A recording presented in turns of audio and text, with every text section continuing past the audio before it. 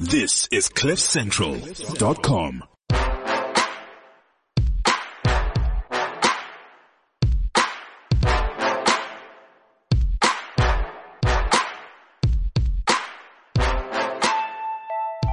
Welcome to the Renegade Report. I'm Jonathan. And Ramon is present. And we've got a very easy topic this week. Yeah, well. Israel. Your people. Yisrael. I don't know how to say it. Yeah, well, I'm telling you. How's it go? Yisrael. Yes. Yeah. Like with a Y. Yeah, like with a Y, yes. Yeah, that's not English. But anyway. No, it's not. Anyway, so we're talking about Israel again. It's the second time in 2 years. Aren't you lucky? I suppose. And for particular reasons, because it's in the news. Because Donald Trump moved the embassy. He moved the embassy. There's some stuff Cape going Town on. Won't use Israel. I mean, if Cape Town are using desalination plants, they're just, funding the apartheid state of Israel. Yeah. So they can't win there. And we just thought it would be Stuff a good going idea. on in Europe. Right. And we just thought it would be a good idea to get a journalist who actually lives there to tell us about it. Yeah, absolutely. So our guest this week is Lahav Harkov. She is a journalist at the Jerusalem Post. You can also find some clippings and some of her work on YouTube, and she does give lectures if anyone is interested in sort of hitting her up for those. And we've got her on the line. Hi, Lahav. Are you on the line? Yes. Thanks so much for coming on the show. Really do appreciate it. Thank you for inviting me. One of our guests, recently we've had lots of guests who are in different time zones, so you're at least in the same time zone, which is great. Yeah. So morning in South Africa, morning in Israel.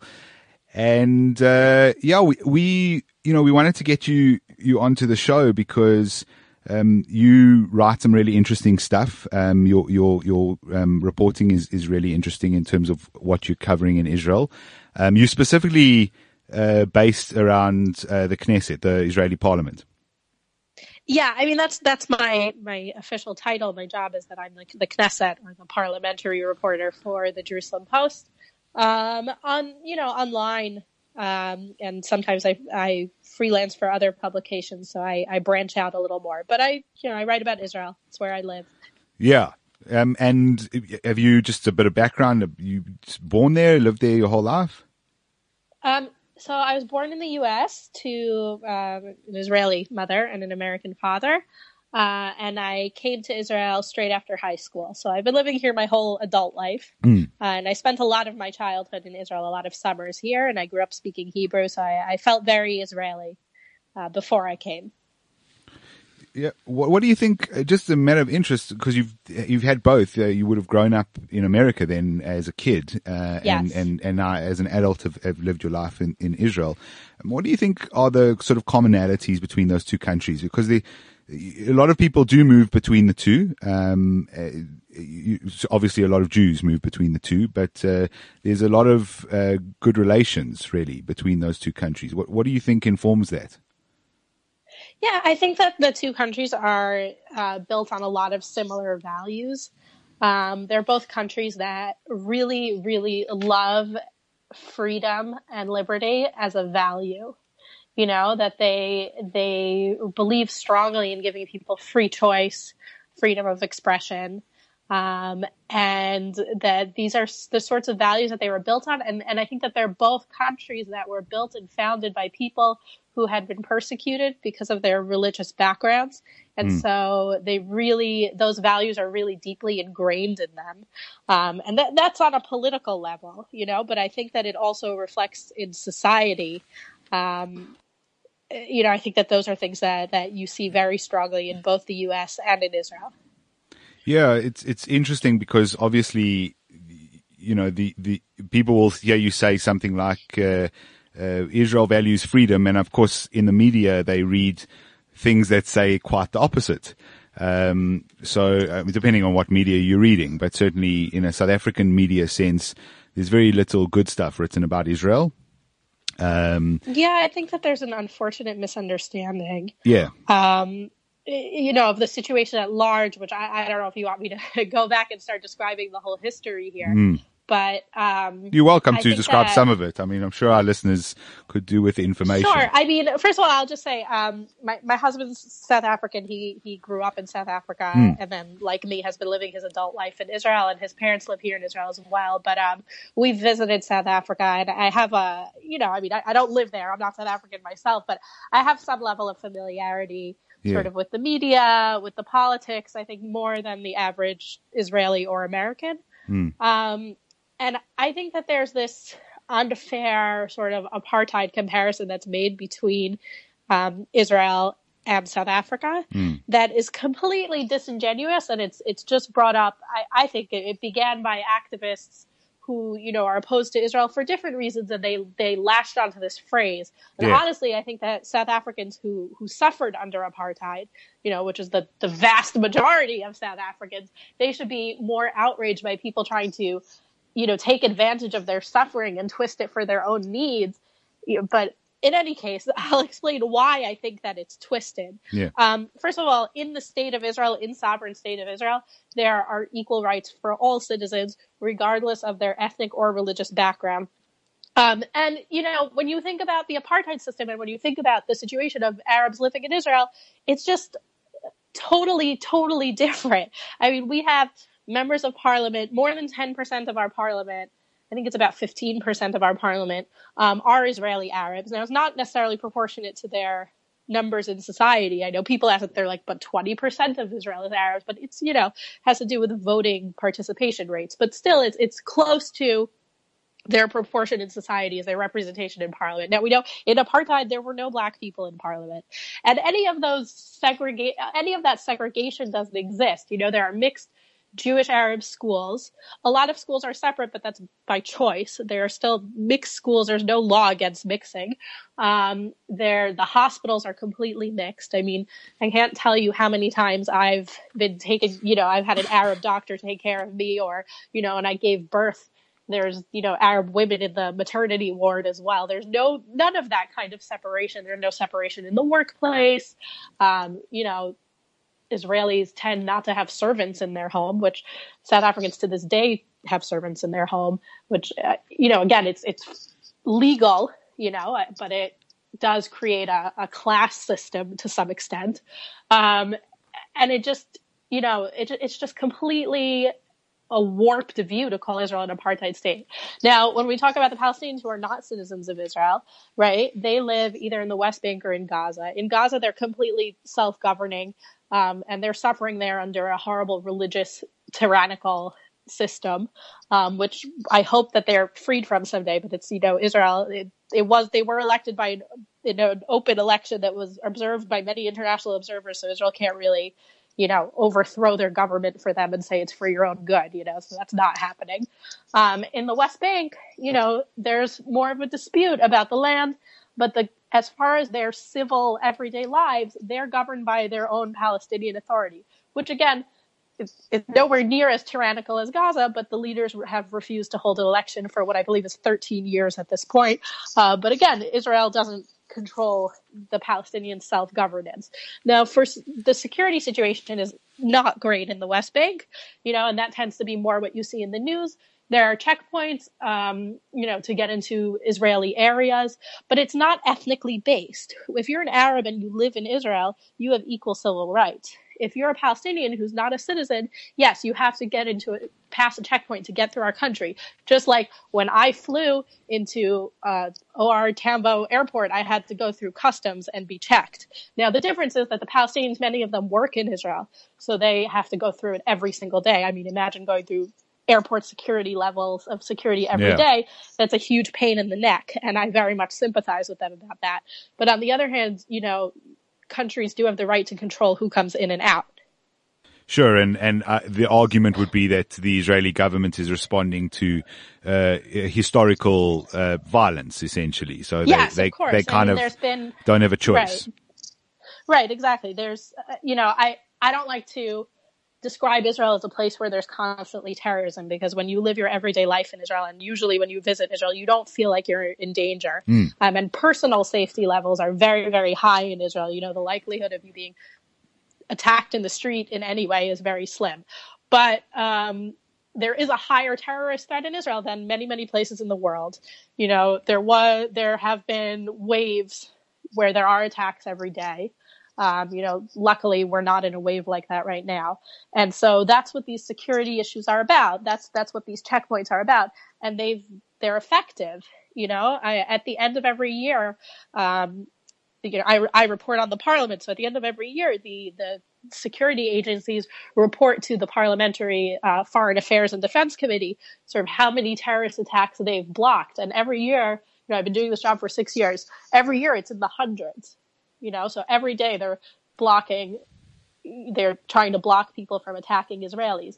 God willing, one day there'll be peace, and then you'll have like just a normal border checkpoint. It'll be two different countries. Have you ever watched that series on Netflix? I think it's called Fauda, which is an Israeli series. I've seen like an episode or two. Right. I tend to, when it comes to entertainment, I like things that are a little bit more escapism. Oh, right. But it's very popular. People really love it. I hear a lot of people abroad who love it. But what's interesting about it, so it's an undercover Israeli intelligence cell going to the West Bank to try to take out known terrorists.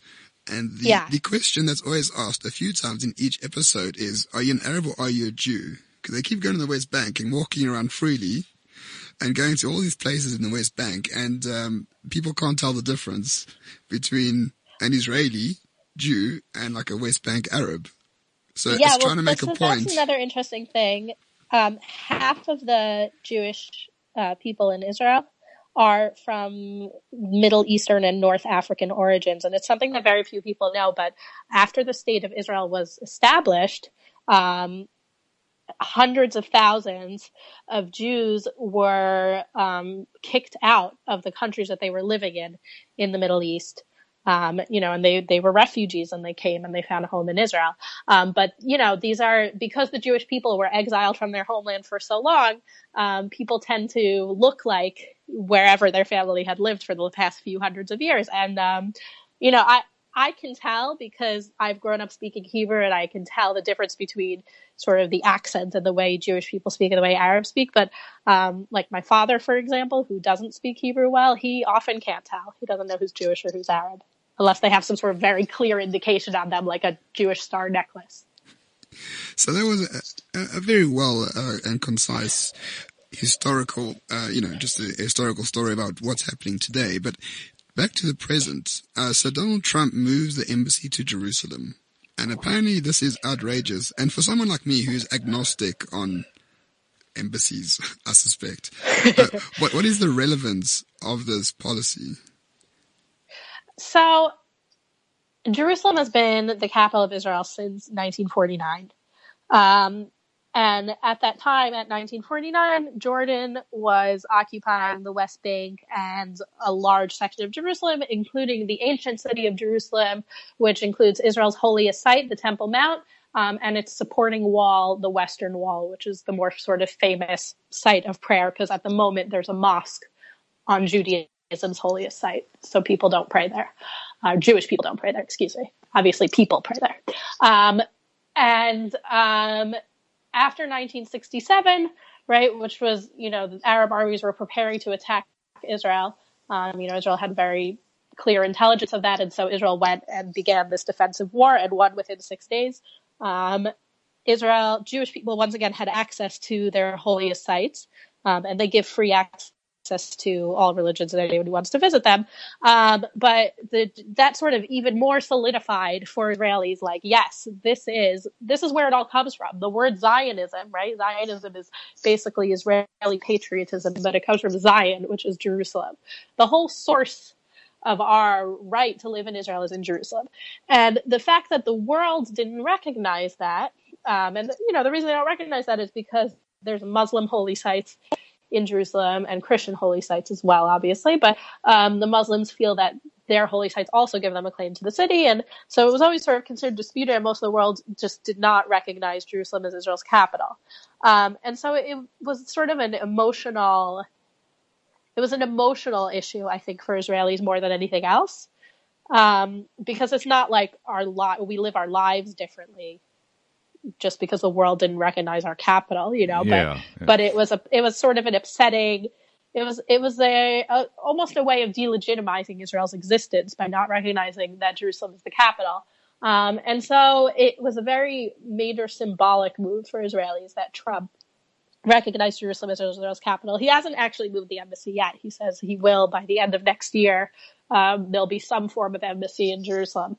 But the Muslim world was very upset about it, although less so than people expected. There's so much else going on mainly in Syria, but also in Yemen, that it wasn't as much of like rioting across the Middle East as some people predicted. But there was some violence here in Israel. Well, again, less than predicted. Well, they kind of painted themselves into a corner, right? Because when over many years you get very upset about even the smallest thing, we don't go back to the negotiating table at peace talks, or right. a new arms deal gets signed between Israel and the US or something like that, and then there's violence as a result of that, or small things happen, and every small thing causes violence.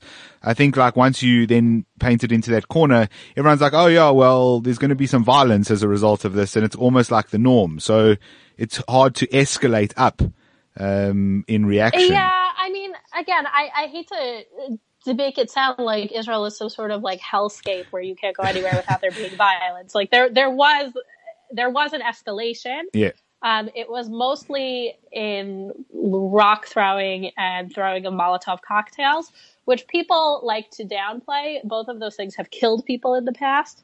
But on the other hand, it wasn't an escalation of rioting across the board, stabbing, suicide attacks, and things like that. So we have the same issue with South Africa, right? So South Africa's got a very high violent crime rate. I'm sure you're aware. Yes. But the idea that you can't walk in the street, or if you drive, you are almost inevitably going to be hijacked is just not true.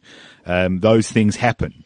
But people do get murdered and people do get robbed, and these things happen. But it's, most of us go about our normal daily lives and get on with it. And we're perfectly fine. Right. Actually. I mean, for me, when it comes to crime in South Africa, what really struck me was, I was spending time in the Jewish community in Johannesburg, because that's where my husband's family was. And in a lot of ways, it felt like the Jewish communities I'm familiar with in New Jersey, where there's a lot of Jews in the U.S. But on the other hand, people had, electrified fences and these advanced security systems.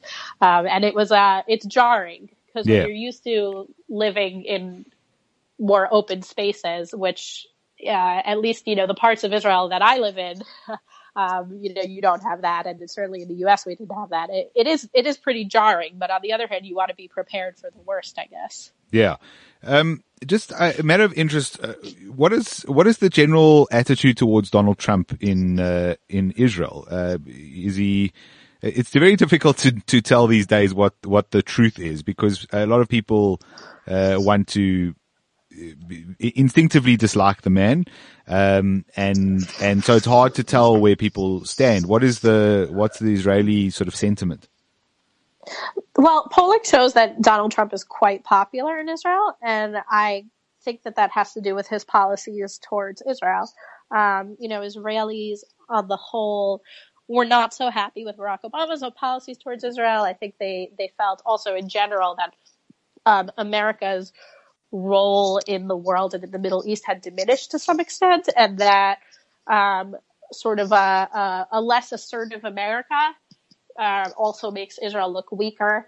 And so, when it comes to Donald Trump's foreign policy, it's made him very popular in Israel. Now, obviously, now that he's recognized Jerusalem as Israel's capital, most Israelis are quite pleased with that move, and also with things that they've done in the UN relating to Israel and the Palestinians.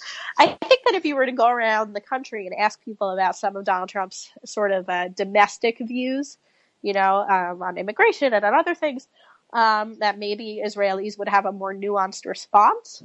But overall, he's popular here. I live in Tel Aviv, which is sort of the liberal, the very, very left-wing liberal city. Yeah, like San Francisco of the Middle East. Yeah, I guess. Something like, certainly because there's a huge gay community here. And, in Tel Aviv, people hate Donald Trump, but that's anecdotal. When you look at public opinion polls for the country, he's quite popular. But to me, it appears that Israelis, a bit like Americans, they sort of like that strong man political leader. You got one of your own at the moment, Bibi. And there were quite a few before him as well. So I think the archetype of that very strong leader is actually quite popular in both countries too. Yeah, I agree. I do think that Netanyahu has been compared to Trump a lot lately, and I don't think it's really a fair comparison because Netanyahu is a career politician, and I think that even people who dislike him, give him credit for just being a very brilliant, intelligent person. And he he's an excellent strategist. He's changed. He's actually a strategist, and he's changed a little bit in recent years. But he wasn't appealing to like the populist sort of lower common denominator the way Trump does. I mean, he's had his moments, but I think overall as a strategy and overall in his political career, like that's not how he's going to be remembered. Whereas I think that's the way Trump is viewed, as even by his supporters as sort of like a great populist leader. Yeah, maybe true. So something that ties Israel and South Africa together. You are the greenest country in the Middle East, and apparently we have a drought in the Western Cape. And so what you do is that you take the resource at hand, i.e. seawater, and then you magically change it to normal potable water, and it works. Yes. And also to be said, if with those people who aren't aware, is that Israel is basically half of it is a desert, or more than half of it is a desert. Which has been made arable by some very clever agriculture and engineering. And we get very little rain. Yeah. I mean, the amount of rain we get would probably be considered a drought in many, many places in the world, and that's like in a good year. Yeah. So, unfortunately, I don't think we do any business with Israel because of the politics. Not only do you not do business with Israel, but I believe it was in 2016, there was supposed to be a major conference about water and water technology, and Israel was supposed to participate, and the conference was canceled because of the Israel boycott. And, the ANC doesn't want to do anything to cooperate with Israel. And I just think that it's, as they say, you're cutting off your nose to spite your face. You refuse to cooperate with Israel, which has the most advanced water technology in the world and is working out of experience. And, Israel has shared that technology with California, for example, which has problems with droughts. And so now South Africa, or at least the Cape Town area, is going to run out of water. If they had only agreed to work with Israel a little more, then maybe they wouldn't have had this problem, or the problem wouldn't have been as bad. I honestly think it's appalling, that, there could be other political disagreements, but water is a basic necessity for life, and for a government not to be willing to do everything possible to provide it to its people is just shocking to me. Well, it's normal for us. We're used to petty politicking being more important than basic human rights. But I think in 2016 we had the head of Hamas here, so maybe that's why. Without Hamas, much fanfare. Hamas has been friends with the ANC. The South Africa does harbor members of Hamas, and I've read about training exercises being held in South Africa. And just for your listeners to clarify, like Hamas is the government of Gaza. They are a theocratic Islamic organization. They're a terrorist organization. They shoot rockets into civilian populations in Israel, and they've been behind some of Israel's worst, some of the worst suicide bombings, killing Israelis. And they're of course behind, the rounds of sort of warfare in Gaza. But beyond that, like the things that South Africa and the South African Constitution, that your country claims to stand for, they stand for the exact opposite. They don't believe in freedom for anyone. Certainly not women. Certainly not anyone who doesn't believe in their strict interpretation of Islam.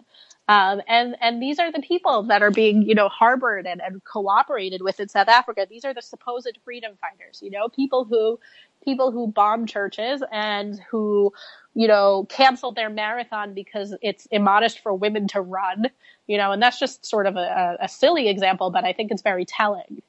Yeah, certainly it is.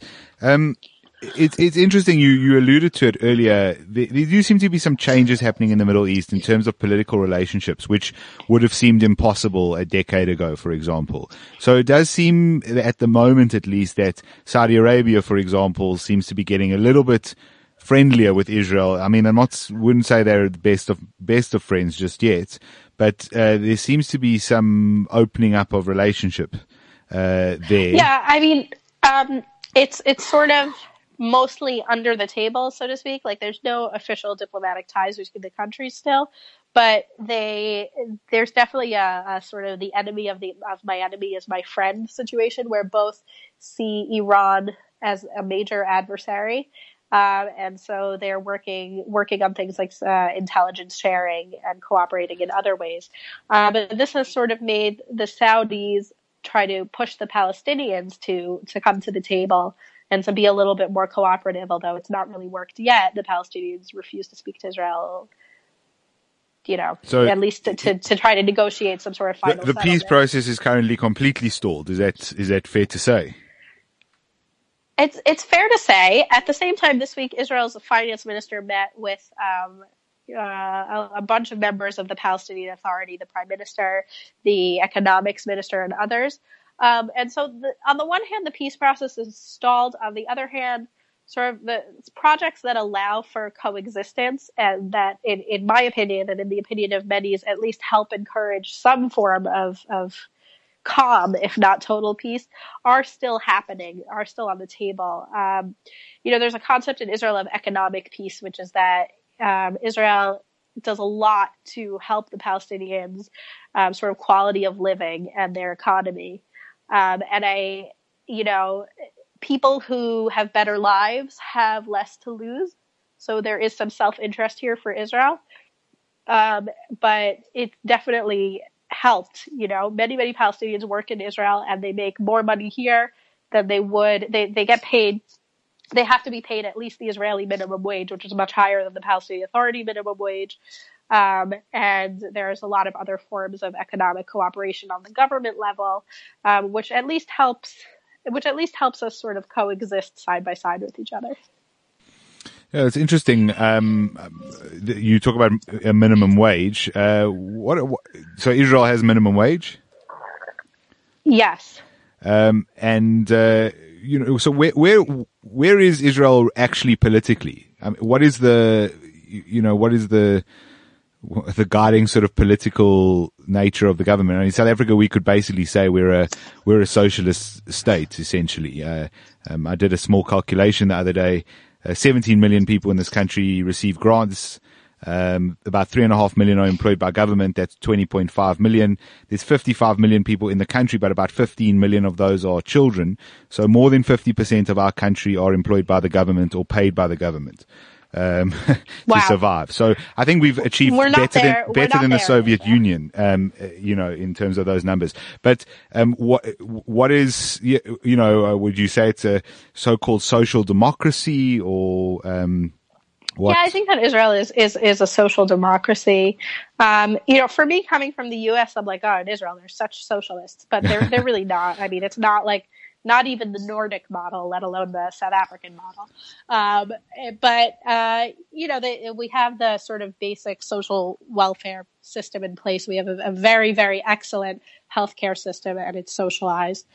And free public schools, and there is welfare for people who are not able to support themselves, and for disabled people, which is now a huge, huge political issue in Israel, that they want to raise the disability benefits, and should it be done gradually? Should it be done right away? But either way, I think it's important. It's a good thing that people who are disabled and not able to really make a living, like those people, definitely need a safety net.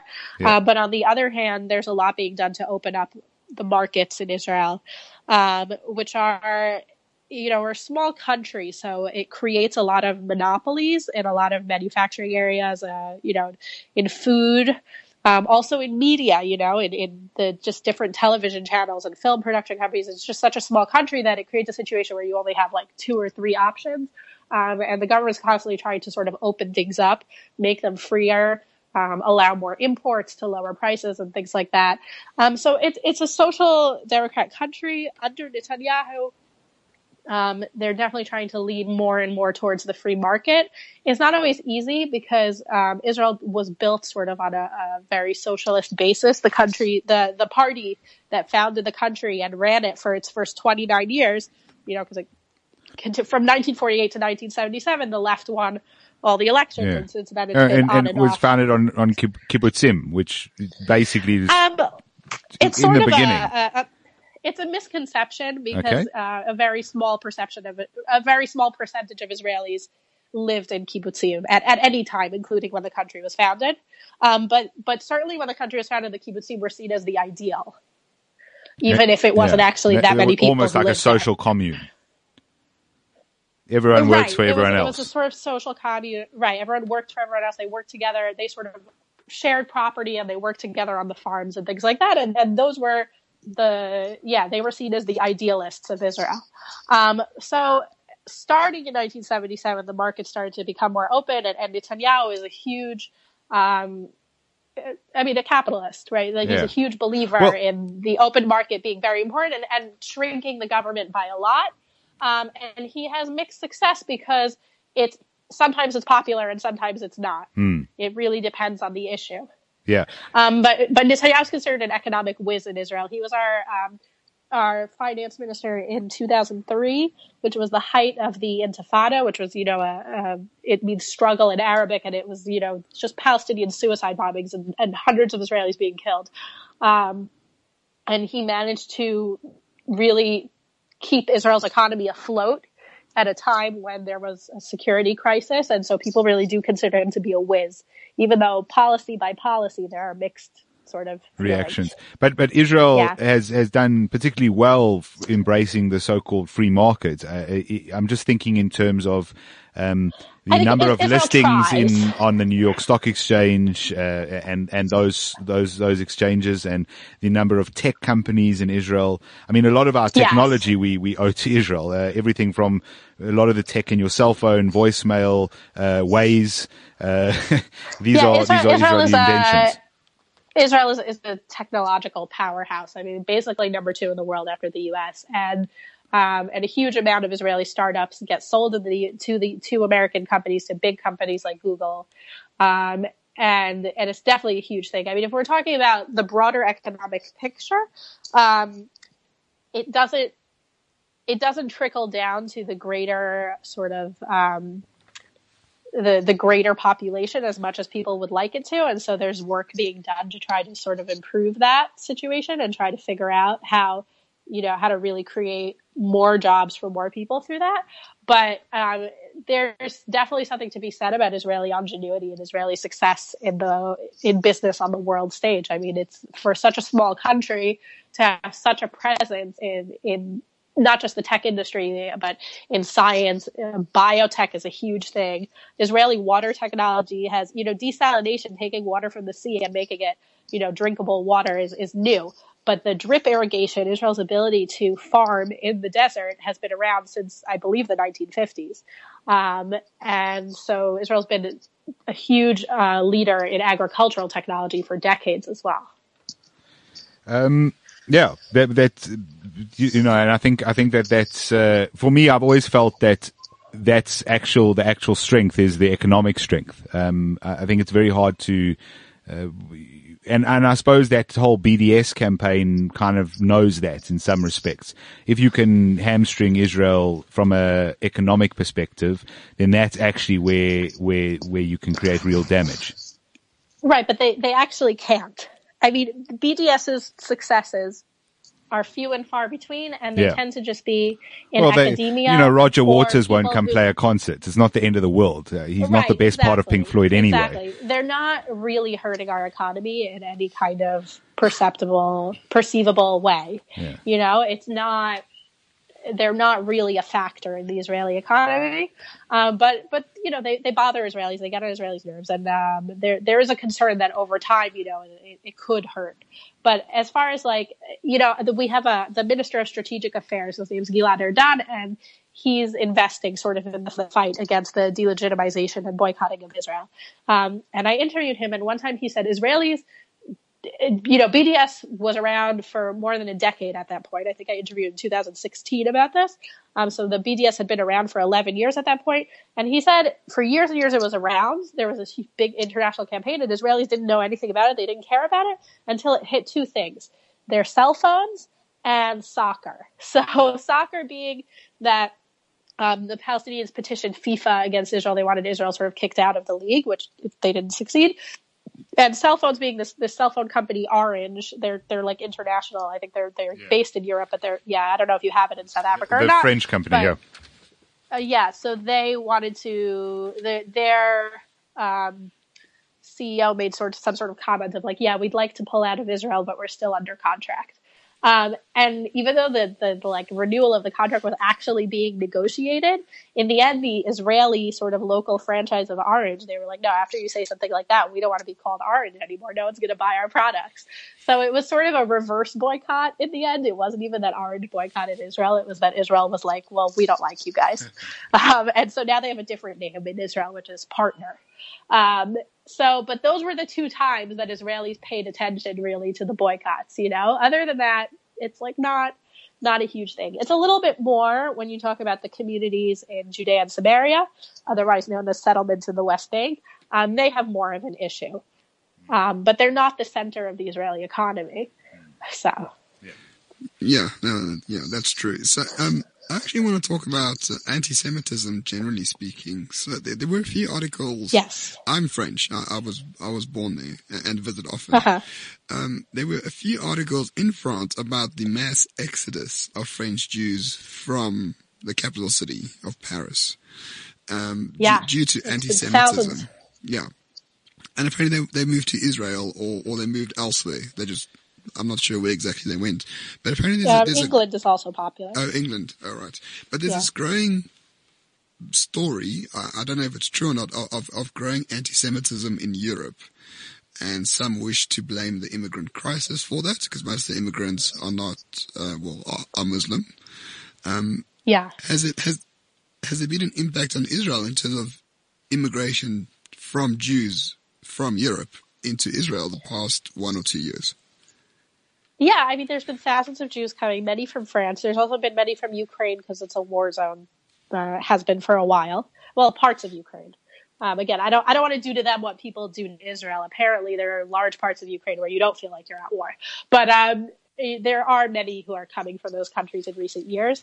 And I've been to England a couple times in the past few months, and people there have told me that they're starting to sort of prepare contingency plans, because when they look at Jeremy Corbyn's Labour Party, which has, a huge anti-Semitism problem that the leader of the party himself barely and unsatisfactorily addresses, people in England are starting to be worried too. But as far as inside Israel, Israelis are very supportive and happy to accept these people.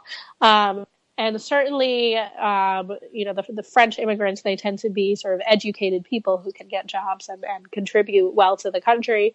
So it's not a problem. I mean, the French people, the immigrants themselves, they do have sort of some absorption issues. There's sort of some issues that the school system is different. They're not used to it. And so I've read sort of complaints from them, but on the whole, it's not some sort of, it's not like an issue in Israel, Israel is here for all Jews, and I think that the ideal is for Jewish people to move to Israel because they feel connected and they want to live in Israel. But if they're moving to Israel because they feel like they don't have another choice, Israel is still welcoming them. Right. Do you think that, like Jeremy Corbyn, he says he's not anti-Semitic, he's anti-Zionist. So he doesn't like Israel, but he doesn't mind Jews. Do you think that distinction holds any water? Not specifically for Corbyn, but for people who do make that distinction. Right. I don't think that distinction holds any water because any argument explaining why you would be, there's no logical argument why you would be anti-Zionist as opposed to anti any other country. People are like, well, why do the Jewish people deserve their own state? Why should there be a religion-based state? I don't know. Why don't you ask the dozens of Muslim countries around the world why they get their own states? Or most of Europe, many states in Europe have an official religion that's some form of Christianity. So that doesn't hold water. Things like that. Like when you say you're anti-Zionist, you're saying that you're anti-Israel, right? Zionism began as the movement to establish a Jewish state. And today, basically, Zionism just means you think Israel should exist, right? So you're singling out the one Jewish country out of all the countries of the world for criticism. That strikes me as you're singling out Jews as the one group of people in the world for criticism. And so it's fine to criticize Israel. It's even fine to be a person who says, I'm very touched, I'm very sort of taken by the problems in Israel and I want to focus my attention on Israel. But when you say, I'm only anti the existence of Israel, but I'm not anti the existence of any other country in the world, then you have a problem, and that problem is called anti-Semitism. Yeah, and what does Israel make out of the and citizens make out of the singling out of Israel at the UN? I don't know the statistics. I invite listeners to follow UN Human Rights UN Watch, I think it is, which is quite a good organization.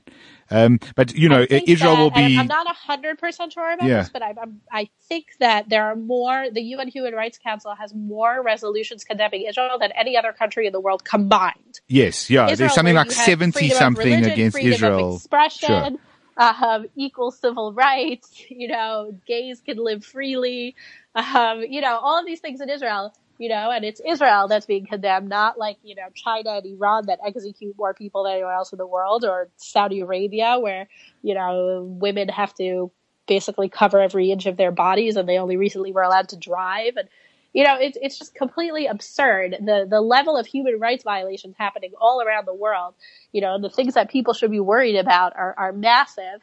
And yet there's a singular focus on Israel. And I'm not even saying Israel is perfect. There are things that you could criticize Israel for 100%, and even the UN Rights Council can criticize Israel, but to criticize Israel more than everyone else combined just shows that there's a problem. Yeah. So Israel did react to this because I think, UNESCO turned around, which is the UN sort of cultural body, turned around and said something to the effect of, I think it was, Jerusalem and other sites which are traditionally holy to Jews. And I mean, these are historical facts that, there have been sites, for example, they've been visited for 3,000-4,000 years by Jewish people, and have been held as holy. UNESCO turned around and said, well, they aren't specifically Jewish, these sites, we kind of going to bend on them. And Israel's sort of severed ties with UNESCO, said, we're not really interested in you anymore.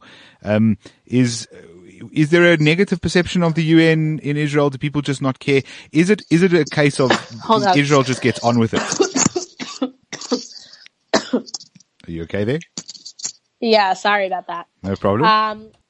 The UN is viewed very, very negatively in Israel. The abbreviation for UN in Hebrew is and there's a famous quote from David Ben-Gurion, Israel's first prime minister, shmum, as in like UN shmuen, like who cares about them? Because they just, like the issue really in the UN is that it's one country, one vote. And there are so many countries that are just automatically anti-Israel. Basically, almost every Muslim country, like, the exception being like Azerbaijan. They automatically vote against, and then they have pressure on a lot of other countries. For decades, they had pressures on countries in Africa. And so those people would also automatically vote against Israel. And it's just like, it's the system where, and I don't really know how to fix it, but it's the system where Israel can't win, and Israelis know that, so they just completely disregard the UN as a corrupt institution. Has there been a well-crafted, balanced analysis of Israel that criticizes it that actually makes sense from these countries? Or is it really just pettiness. In the UN, usually not. In the UN, it's usually people who are just like pontificating and trying to, have a good video to put on the news in their home country. But in life in general, there are intelligent people who have intelligent criticisms of Israel, both of Israel's presence in the West Bank, and all kinds of things. And I've spoken to people, and I'm always glad to hear from people who are willing to make an intelligent sort of structured argument that's not about ad hominem attacks or racism. And I think that exists in the Israel debate.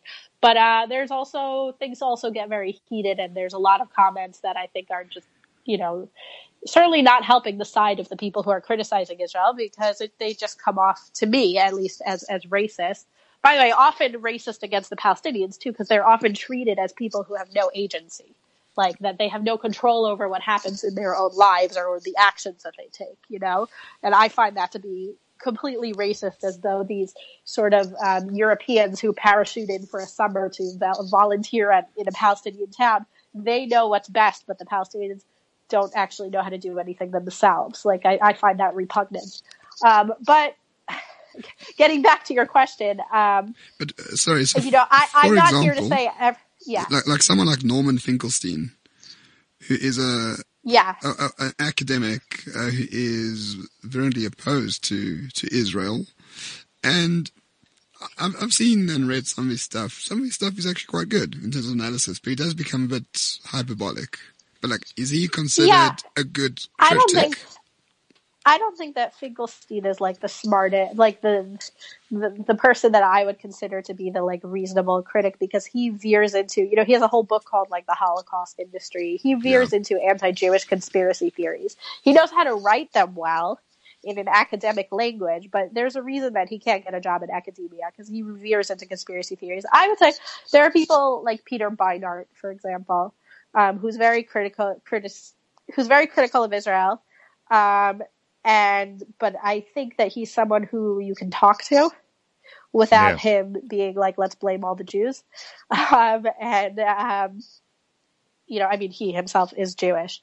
And so even though I disagree with a lot of things he said, and I can poke logical holes in a lot of his arguments, he's someone who I respect, who I would talk to, That's not to say that if Norman Finkelstein called me up one day, I would hang up in his face, but I probably wouldn't consider it a good use of my time. Noam Chomsky is another one who comes to mind as well. He's also quite... What I do respect about Finkelstein and Chomsky is that they don't believe in boycotting Israel, because they think that you don't get anywhere with boycotts, and I agree with that. I know that for South Africans sort of believe in the power of boycott, but I think that if you know the history, even in South Africa, boycott isn't the only thing that brought progress along. Sure. No, that is absolutely the case. Just a matter of interest. What's the news this week in Israel? What makes news in Israel? We've got our president. We're not sure if our president's staying or not. I've heard in the last 7 days, we've had 3 deadlines that he's leaving, and he hasn't left yet. So that's our news. Yeah. What makes news on a day-to-day basis? Well, the big news in Israel this week, there are a lot of different things. First of all, there's some investigations into allegations of corruption by Prime Minister Netanyahu that have been ongoing for a long time. Sure. I don't know. I don't know if it's at the same level. Yeah, he didn't build a house for hundreds of millions, but certainly. So that makes the news. There's a lot of sort of leaks from the police investigations, and people think it might actually be wrapping up soon. So people are talking about that a lot. There's also a leaked tape of Netanyahu's wife. And this is like really weird, but it was big in the news this week. It's like if the tape is like 9 years old, I don't know why it leaked now. It's of her shouting at a worker. Okay. And part of it was that she was talking about how intelligent and educated she is. And it was like, I'm a psychologist. I have a BA and an MA. And it's become this like sort of humorous catchphrase in Israel where people are like, BA, MA. People like to mock Netanyahu's wife, which I often think is unfair, but she, from people who have encountered it firsthand, she does have a temper. So she kind of brings it on herself. I don't think she brings it on herself because I think there's a disproportionate focus. Like, she's not a person who's actually important to the policies of Israel. And so, like, is that really in the public interest to hear a tape of her yelling at someone? But the media does it anyway. It's amazing the tapes you can find many years later. Yeah, exactly. Lots of politicians getting caught out. Yeah. There's actually been a lot of that recently in Israel. A lot of sort of people secretly recording things. And on a more serious note, a very big story coming out of Poland this week is that Poland, they're working on a bill that makes it illegal and, with a 3-year jail, with up to a 3-year jail sentence, to say publicly that Poland was in any way complicit with Nazi Germany's crimes. You're not allowed to say that there were Polish concentration camps, of which there were several. Right, you can't use the phrase Polish death camps, which the Poles hate. So it's a ban on free speech, basically. I mean, it's a form of censorship.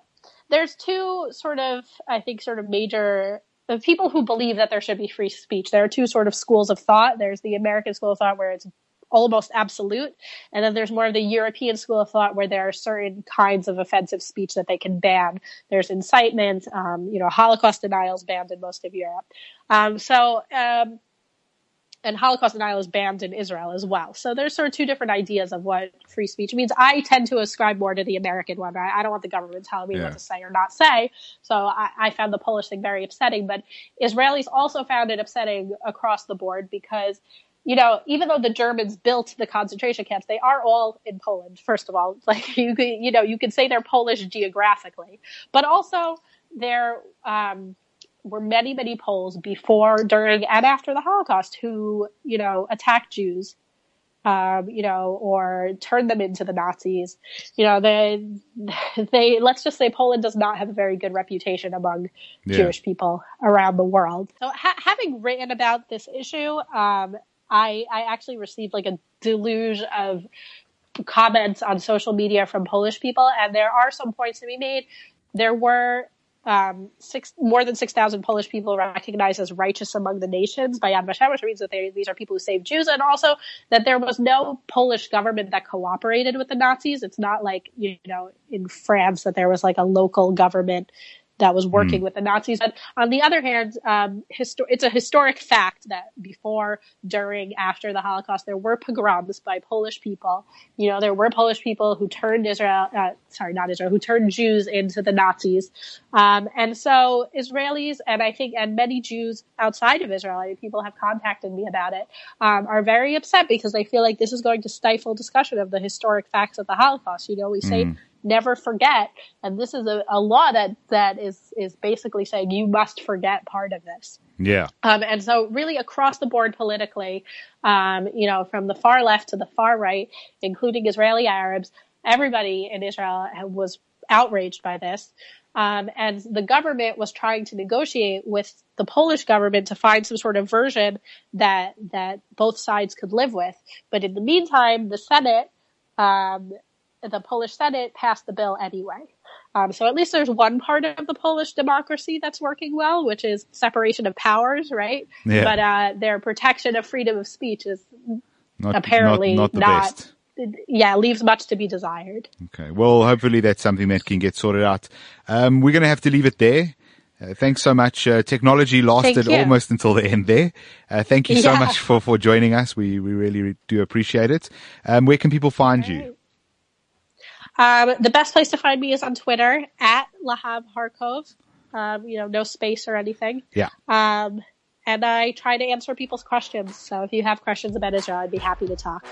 That's awesome. Lahav Harkov, journalist at the Jerusalem Post, and thanks for all that insight on Israel. Those of you who've have no knowledge of it, never been there, or have only read certain things in the media, now that's another perspective, and really appreciate you coming on the show. Thank you. Cheers, eh? All right, end of another show. As always, you can find us on Twitter at renegade_report. If you enjoyed the show and you'd like to support it, you can support us on Patreon. You can find Ramon on Twitter at Roman Kabanak, myself at Jonathan_Witt. Thank you for listening. We'll catch you next time. Cheers.